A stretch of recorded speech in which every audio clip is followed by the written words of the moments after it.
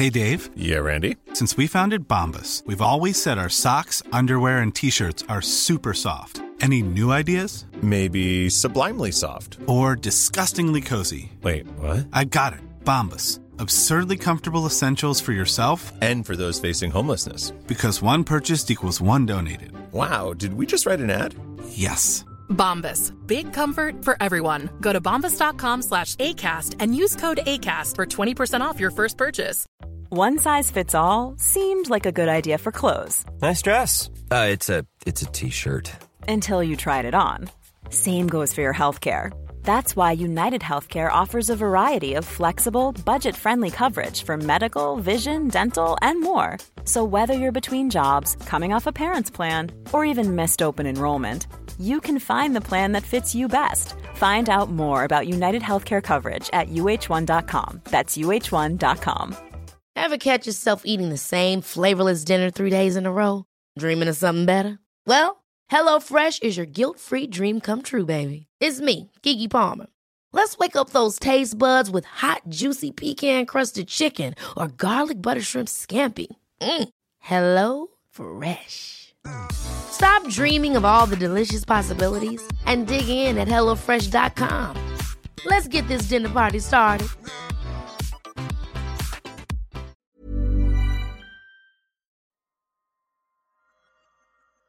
Welcome to the Market Watch podcast by Amplify Live, where you can access the latest market insights with me, Anthony Chung, the head of market analysis, and joined by our head of trading, Piers Curran, getting you up to speed on what mattered in markets this week. Okay, welcome. Episode 33, and it's a unique one. This is Piers Curran here. I'm not joined by Anthony Chung for the first time in the Market Watch podcast history. And he's going to regret that because I'm joined by Eddie Donmez instead. And we're like two kids that have just been given the key to the sweet shop. We're gonna go at this, and I don't know, the wheels are going to come off. Ant's not going to be happy. But let's see where this takes us. Just as a kind of top level overview, we'll have a quick rundown of some of the things that have been going on this week globally.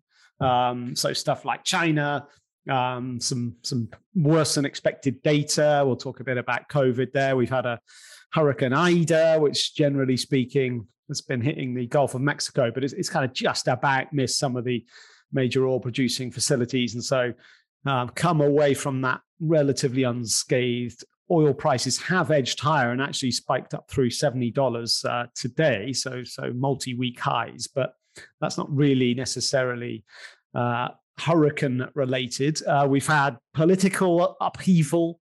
Japanese PM Suga has announced he's going to resign. This is off the back of, very heavily criticized response and strategy against COVID. And so he's felt he's going to have to step down.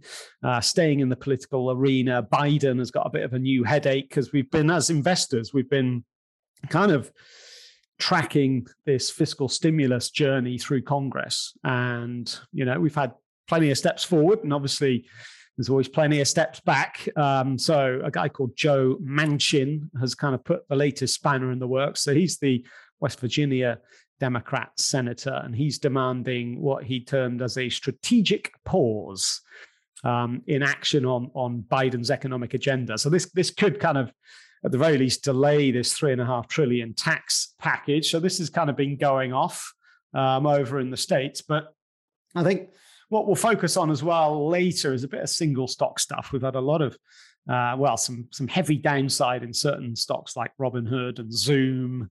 So we're going to get Eddie's views on all of that stuff and kind of cyclicals most generally. But before we kind of get into the payrolls and stuff, what's going on, Eddie? I feel a little bit, I just feel like we can do whatever we want here. I know, I feel like, Ant's not here. It's like the parent's not here to police us, and we've got free reign at all of this. But it's all going well. Been really cracking on with the Amplify Me project and the new release that we've got coming on September the 15th. So really, really looking forward to that. So I've actually seen a lot of Anthony face over Zoom. We've been on pretty much 8-hour-a-day Zoom calls, which has been interesting, probably more unpleasurable for him than me, looking at my mug all day. But it's been good, Well, good to work. It's going to be big news on that. We're actually going to drop a midweek podcast next week on Wednesday, which is going to be fully focusing on our big new launch. The Amplify Me platform is going to land on September the 15th. And it's going to be one of the big moments of the year. So yeah, more on that next week on the podcast. But look, Eddie, we've had always one of the kind of big moments of the month when it comes to the macro calendar. We've had the US labor market report delivered to us today. It's the first Friday of the month. So traditionally, this is when the US government release their kind of economic data related to the labor market. And these are measurements for the month that's just finished. So we've just been hit by a whole bunch of data for August. And I mean, I've traded, I don't know, I'd have to calculate it. Can I do that in my head? I don't know. I've traded 20 years worth of non-farm payroll numbers. So what is that? That's kind of knocking on the door of 290 non-farm payrolls figures. And I have to say, today's was one of the most mixed reports I think I've ever seen. The problem with when you're trading these events is if you're getting data released when there's a whole bunch of different numbers being announced all simultaneously, then it does ramp up the risk levels for traders, or just makes it more difficult to trade it, especially when what happened today, we got conflicting information where some of this labor market report was bad news, and then some of it was, well, good news, or we'll debate whether inflationary pressures are good in a minute. But let me just give you the rundown of the top level numbers, and then Eddie will get your kind of thoughts on what you reckon. So as always, the headline reading, the non-farm payrolls number, which is tracking the number of jobs created in the month of August. So we were looking for a figure of 720,000. And the July reading prior to that was up around 950,000. Okay, so we were expecting 720 and it came in at 235,000. So a proper lowball number. And actually, just to kind of make it even worse, it's the worst reading for the whole year. So it's the lowest print of the whole of 2021. And, quite surprising on the one hand. We had some worse than expected sort of labor market related data earlier in the week, with the private sector ADP employment report also coming in very negatively. But that it's not always a great lead indicator, that, although it was this time. So yeah, job creation was really low. But to offset that, the average hourly earnings, so that's the part of the report that's tracking wage growth, came in really bullish and actually double what was expected. So on average, wages went up 0.6% in August, rather than the expected 0.3%. And that put it at the best reading, the best monthly gain, at least since May. Finally, just that unemployment rate came in line with expectations, dropped further to 5.2%. From July's 5.4, but in June it was 5.7. So just in 2 months, we've dropped 0.5% on that unemployment rate, which is pretty solid. But yeah, the two talking points, Eddie, are that really bad non-farm payrolls figure, but then that really strong average hourly earnings. I mean, how do you kind of digest that, and what's your overall takeaway? Yeah, I think in summary, it's bad economic data and inflationary pressure. To me, that points to, and we'll probably hear that in this word in the press or over the next coming days, stagflation. So I know it's a punchy word, but we've got lower jobs created, 235 versus 720.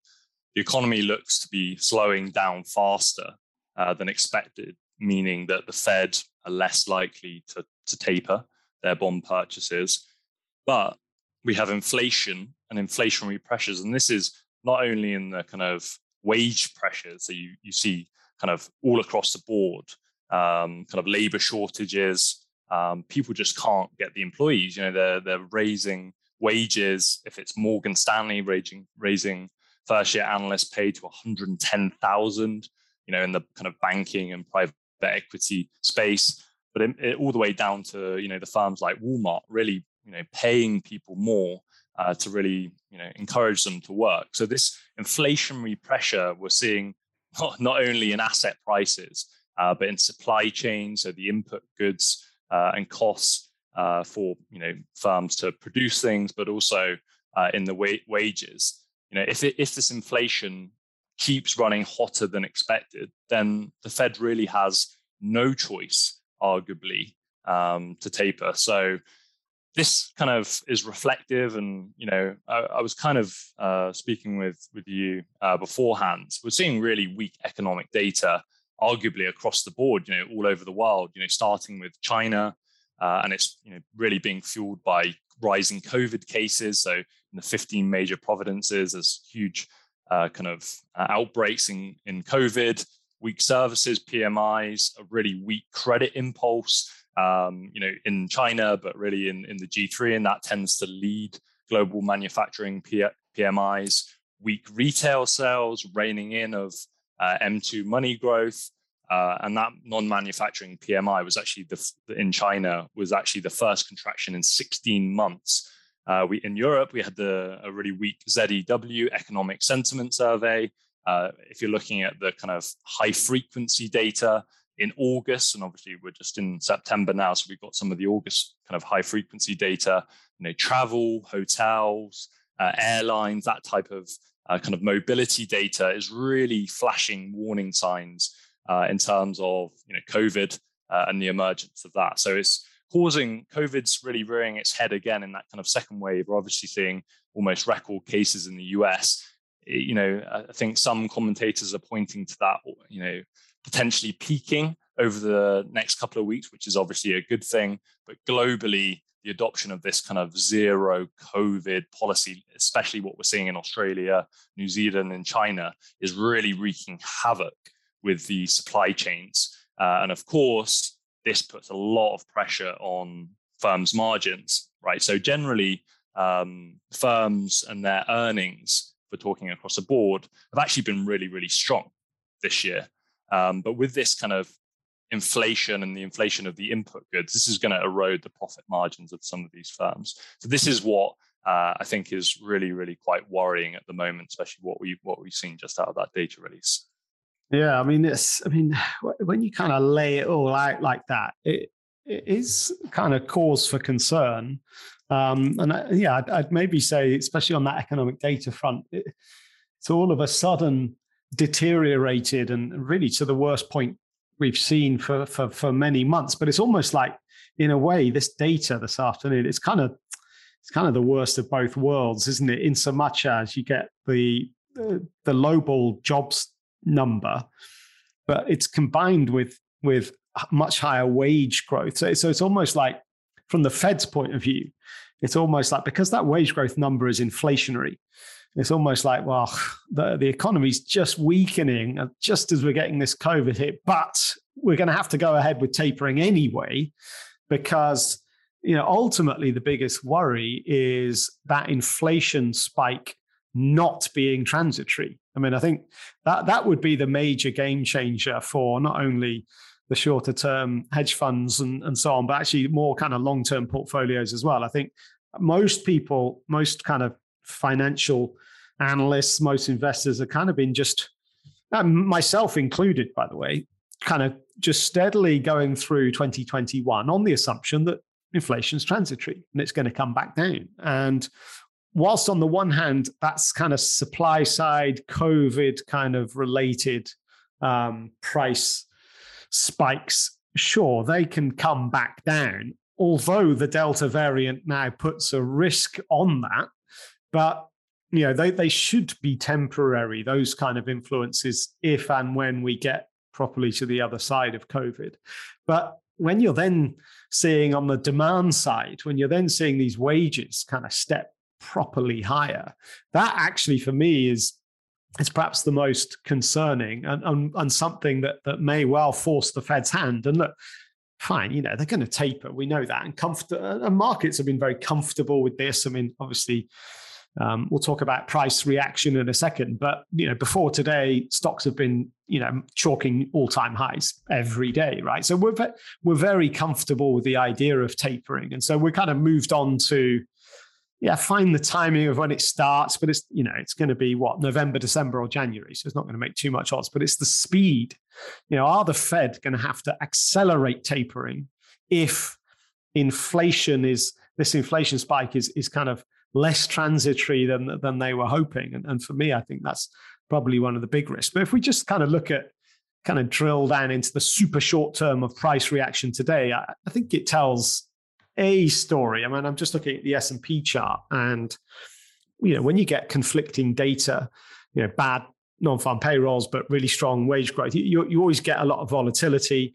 You get a lot of two-way price action, and indeed, sort of 35 minutes after the data, the S&P had gone up, it had gone down, but actually was kind of back to where it started. But since then, we have kind of just taken at that downside bias, and for reasons we've just said, whereby whilst it's bad news on the economy, but the Fed are going to have to taper anyway because of that inflationary wage growth data. So in the end, stocks are trading, like the S&P's trading, it's not much, it's like 15, 17 points below where we were trading before the data,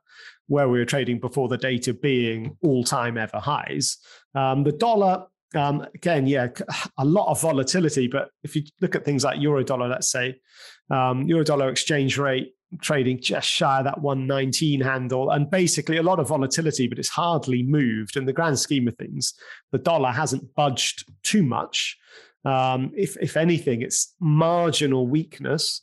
But then when you're looking at T-notes, I think that's one of the markets that's had the most interesting reaction in a way, because T-notes spiked higher initially because that non-farm payrolls number, this is prices spiking higher because payrolls number was really weak. Then it reversed, and actually it's the wage growth figure that's been way more influential on T-notes prices than on most other assets here, as kind of yields tick up in response to that inflationary wage growth data.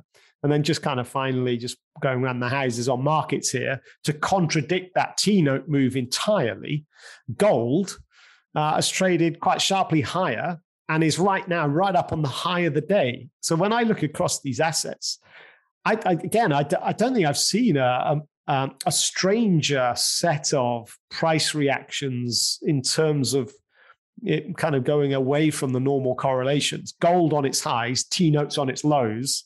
Can't remember that happening too many times after a kind of non-farm payrolls reading. So I think the jury's still a bit out on what people think about all of this. But let's go on. Yeah, I was going to say that, I mean, the market's still digesting all of this and what all of this means and assessing, the taper and what that means to the movement. But let's not beat around the bush. This taper is going to be a soft taper, right? We're not talking about a complete withdrawal of that bond purchases. We're talking about 15 billion or whatever the composition of T-notes and mortgage-backed securities is. It's not a complete withdrawal. It's just a deceleration, really, of that. At Jackson Hole, Jerome Powell completely detached that tapering and the interest rate kind of movement as two very, very different policies. So we're talking about tapering. Interest rates are, not going up for a long time. But in terms of, what this kind of means, like inflationary, this S&P's up 20% year to date, right? That's actually the sixth best year since 1950. And lots of strategists and investors have really been almost calling for a pullback, right? We haven't seen a 5% pullback in a reasonable amount of time now. So I think people were ready for this kind of wobble and, to take some kind of chips off the table. And as you kind of mentioned earlier, a bit of profit taking in light of something like this is probably quite healthy. Just looking at another kind of angle here, and I want to get your thoughts. So looking at the unemployment situation, actually looking at the job creation first. So in August, notable job gains were in professional and business services, transportation, warehousing, private education, manufacturing, and other more on the services side. The employment in retail actually declined over the month. So the retail side was the notable negative, and that kind of fits in obviously with that uptick in COVID cases. And when you look through to the unemployment rate, here's just thinking about it from a demographics point of view.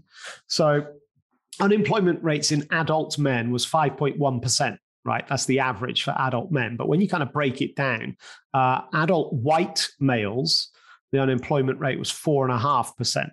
So below the average of 5.1. And that declined in August. But the rate for teenagers was 11.2%. So actually in August, teenage unemployment went up. But then when you look at females, so the rate of adult women is 4.8%. Adult blacks, 8.8.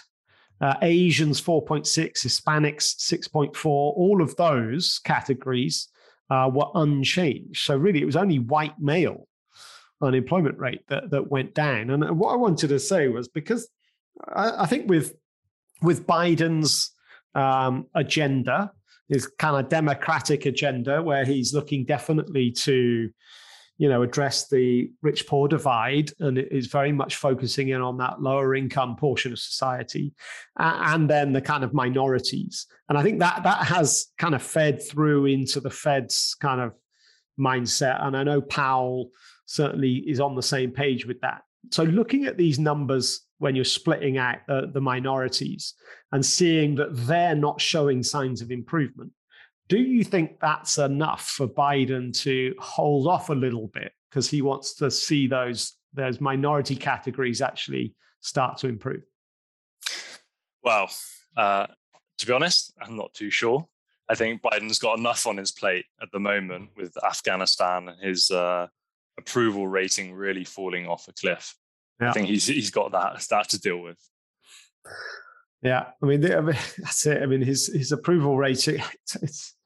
You're right, because obviously Afghanistan's the big thing for him, and obviously the midterms approaching. But I think once the midterms are out of the way, perhaps this is a 2022 story. Actually, thinking about it more, where the Fed, in terms of when they start to hike rates or start to communicate that they might hike rates, maybe they'll just hang back a little bit until they see the lower income portion or some of these minority categories, properly showing recovery. But look, let's move on. It's been some interesting single stock volatility this week. Robinhood, might have heard of it. What's your view? Talk us through it, because Robinhood's been taking some serious downside. Yeah, Robinhood's had a pretty wild ride since its IPO kind of earlier this year. I think it hit a high of $70 or so. Yeah, just north of 70, yeah. Yeah, and it's trading around 44 or so now. But this is really based on Gensler, the SEC chairman, looking to potentially ban payment for order flow. So payment for order flow is essentially when they sell the market data, so retail trading data and order flow, to these hedge funds and high frequency trading firms like Citadel. And they use that really as a good sentiment gauge. And market makers, as if you do some trading with us, you should know, make some money, of course, on the spread between the bid and the ask, and they provide liquidity to the market. And they really, really like buying this high frequency data from brokers like Robinhood, because it's very, very unlikely that they're actually going to lose money in a trade, making a market for retail versus institutional traders, because they're not really coordinated in terms of the retail flow, right? They're not all buying the same things and they don't move in as much size. But now, they actually reported earnings very recently, and they had 140% increase in this transaction-based revenue. Okay, which is huge, good earnings for them. But that makes up 79% of their total revenue, actually. So quite a big proportion of their revenue is being driven by this payment for order flow.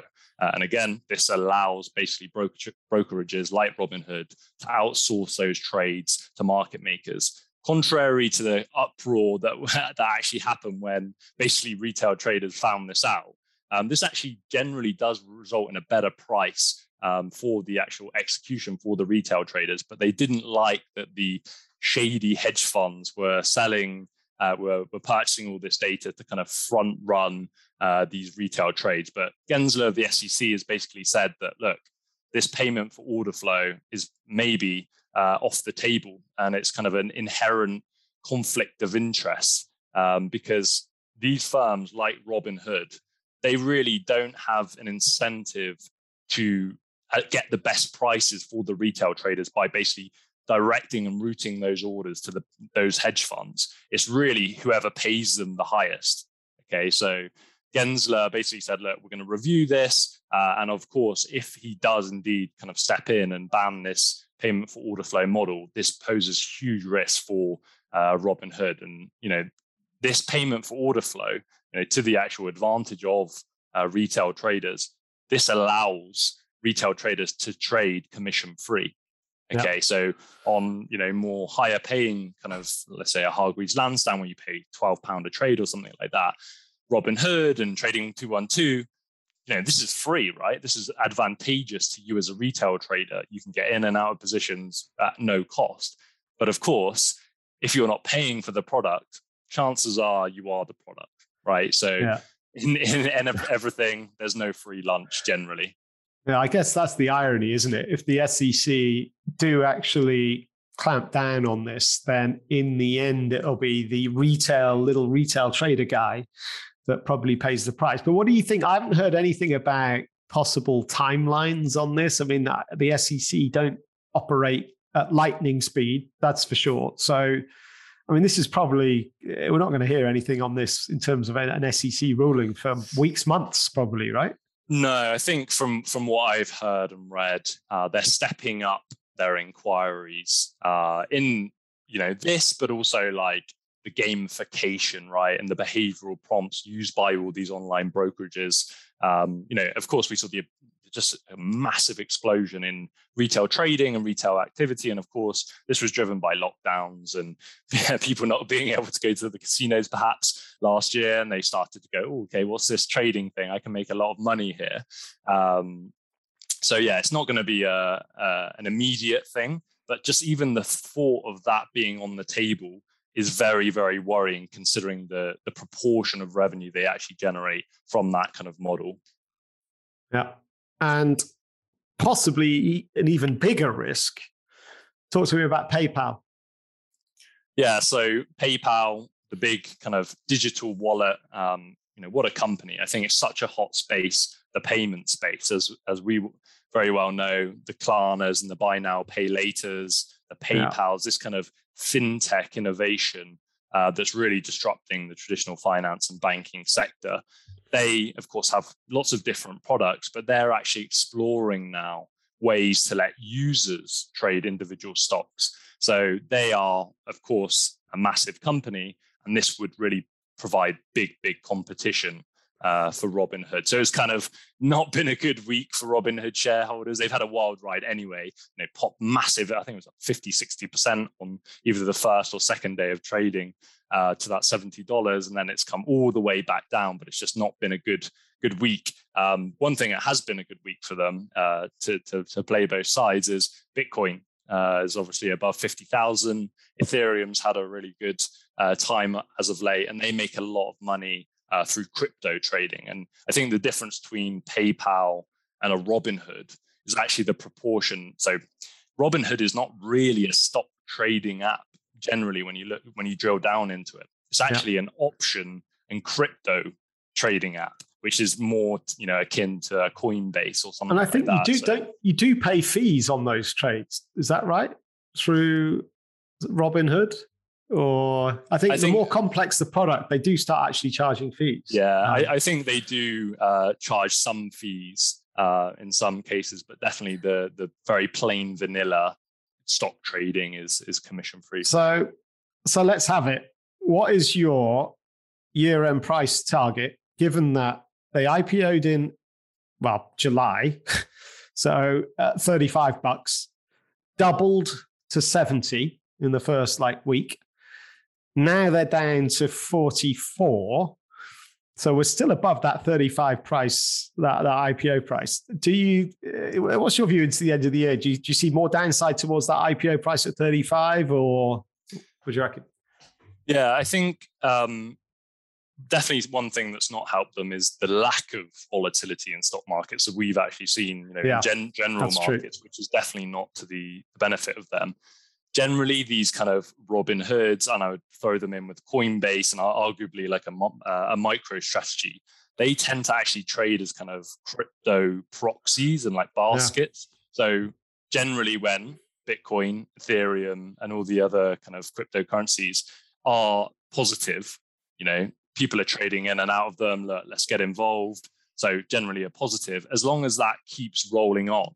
One thing that was quite difficult to read was that I think 40 or 50%, I think it was, of their crypto transaction revenue was actually through Dogecoin, the meme coin.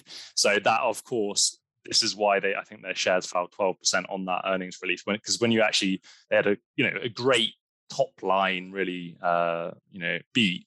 But when you drill down into these kind of revenue sources, it looked a bit subject. But again, this is to flip it back all the way to the kind of tapering story and inflation, all these real speculative, arguably, names that generate a lot of their earnings out into the future, put Tesla in that bucket, Coinbase, Robinhood, the lack of kind of profitable companies, let's say IPOs that we've seen, they are really, really vulnerable, trading at the valuations they are trading at to inflation being not transitory. And this is something I discussed with Anne and wrote in a LinkedIn post. This is why Michael Burry is in the opposite camp to a Cathie Wood, basically saying, look, inflation, this is not transitory.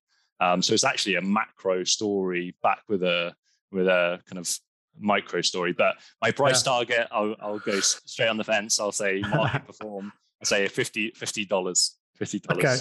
That's an interesting angle there. I like it. I mean, there's obviously those downside arguments, but then you flip that with that. Basically, if Bitcoin goes up, then actually that should be a real support for that kind of share price. That's interesting. And with Bitcoin, as you say, back above 50,000, that could be supportive. Interesting. Well, look, and maybe the final point on Robinhood, I guess another possible slight downside risk might be COVID unlocking, although we've talking about Delta and maybe that kind of opening up of economies just being held back a touch. But generally the trend is obviously economies are opening up and maybe people are just not stuck in front of their PC anymore and getting dragged into trading. And so there's been a couple of other stock moves this week that are, just very clearly demonstrating some kind of COVID fatigue. So let's talk Zoom. Zoom dropped 17%. I think it was on Wednesday after their earnings report. Why did that happen? And where do you see Zoom for the remainder of the year? Yeah, so we're looking at Zoom trading at 300, let's call it. They're down 17% year to date. They're down, I think, around 50% off their kind of COVID highs, if you like. I mean, for me, that kind of work from home play, that basket that was trading, and I put, the Pelotons in that kind of basket, that work from home trade really was unwound and in November, right? Yeah. When we had that vaccine positive news and the real potential for multiple vaccines coming to market, that was the time really to take some chips off the table and go, look, we've had a great ride. I think it was 400, 500% in 2020. It had an amazing run. It's an amazing company, but do I love the stock? I didn't love it, in that December, January period. And I like it a little bit more now. but they had they actually posted higher than expected earnings forecast for the year very recently. The revenue met expectations, but they really kind of guided down, and they've cited some challenges, of course, as the economy reopens and people head back to work. I was in the office yesterday with Will and Piers having a nice cold pint after work, but that kind of reopening of offices and that trend away from Zoom, and I think most people are a little bit sick of Zoom in the sense of there's a bit of Zoom fatigue. I think even Eric Yuan, who is the CEO, said, look, I'm a bit sick of Zoom. It's probably not the best thing to say. Yeah. His PR department's not going to be happy with that. No, but I think their success moving forward is really going to be geared towards live events and the popularity of those, and also their acquisition strategies. I think they acquired a company called Five9, and those kind of other companies that they look, post-pandemic, where are we going to grow? What's our outlook? They're not going to grow at the rates that they were growing, of course, in 2020, because it was an exceptional year. It kind of reminds me of the food delivery companies that are IPOing. It's like, why are you buying DoorDash? Or why are you buying Deliveroo at, when the pandemic's, ending, right? There's, they had their moment in the sun, and then it's time to go, okay, look, at these valuations, it's probably not for me. But that's definitely something I've been watching. Peloton as well, of course, that was, I think, last week actually, but I put it in the same basket. They cut the price of their bike by $400. Again, do I love the company? I think it's a great company. Do I want a bike? Absolutely, maybe at a lower price. I do think one nuance thing with Peloton that's very interesting to me is the demographic of actually those use it, right? I think it's such a unique demographic in the sense of who can afford a Peloton. Yeah. It's really the upper tier of finance professionals, health professionals, those earning a decent chunk of money, right? And the unique thing about them is that they have an hour and a half of your time undivided. Right? And they've got you can argue and make jokes about the iPad on a normal bike, exercise bike, but they have an hour and a half of prime advertising time potentially to have, and look at the demographic that they're advertising to. So again, I think they have a place going forward, but it's really about how they kind of shift in this post-pandemic world. Really interesting. And just on the Zoom front, because it's such a really interesting example. So they delivered their earnings report, and actually they hit expectations. And actually they made $1 billion in quarter two in terms of revenue, right? Great number, but stock price dropped 17%. And that is because it's about the deceleration of revenue growth. So even though revenue was up 54% to hit 1 billion, and when you just think about that as a standalone, that's like, wow. Up 54%, hitting $1 billion, amazing, except not amazing, because in quarter one, their revenue growth was 191%. In quarter four last year, their revenue growth was 369%. That revenue growth is trending very quickly, very sharply down. And I think when you start getting the like-for-like comparisons, which we'll start to get, I think quarter three figures are going to be interesting, quarter four even more so. And can they even keep pace with last year, never mind, beating it? And the answer is almost certainly going to be no, unless they can, as you say, diversify.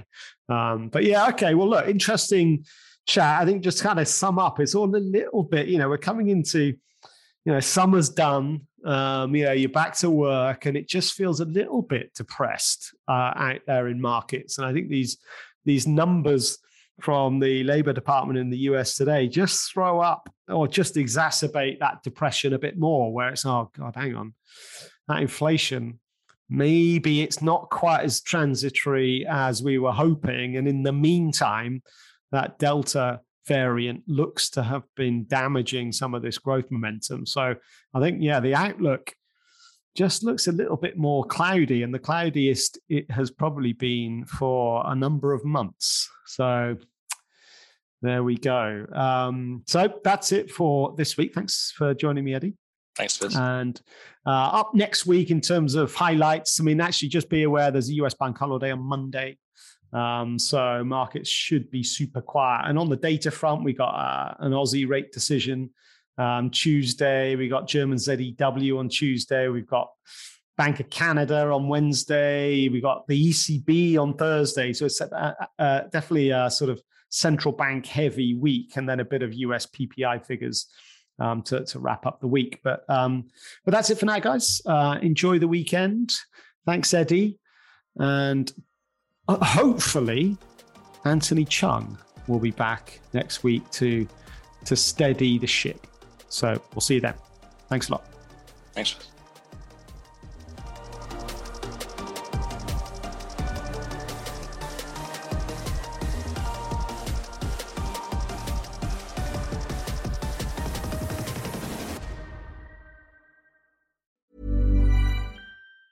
Ever catch yourself eating the same flavorless dinner 3 days in a row? Dreaming of something better? Well, HelloFresh is your guilt-free dream come true, baby. It's me, Keke Palmer. Let's wake up those taste buds with hot, juicy pecan-crusted chicken or garlic butter shrimp scampi. Hello Fresh. Stop dreaming of all the delicious possibilities and dig in at HelloFresh.com. Let's get this dinner party started. If you're looking for plump lips that last, you need to know about Juvederm lip fillers. With Juvederm Volbella XC and Juvederm Ultra XC, your lip look, whether it's subtle or bold, can last up to 1 full year with optimal treatment and no additional maintenance. Find a licensed specialist and see if it's right for you at Juvederm.com today. That's JUVEDERM.com. Add fullness to lips in adults over 21 with Juvederm Volbella XC or Juvederm Ultra XC. Do not use if you have severe allergies or a history of severe allergic reactions, or if you're allergic to lidocaine or the proteins used in Juvederm. Tell your doctor if you have a history of scarring or taking medicines that decrease the body's immune response or that can prolong bleeding. Common side effects include injection site redness, swelling, pain, tenderness, firmness, lumps, bumps, bruising, discoloration, or itching. As with all fillers, there's a rare risk of unintentional injection into a blood vessel, which can cause vision abnormalities, blindness, stroke, temporary scabs, or scarring. For full, important safety information, visit Juvederm.com.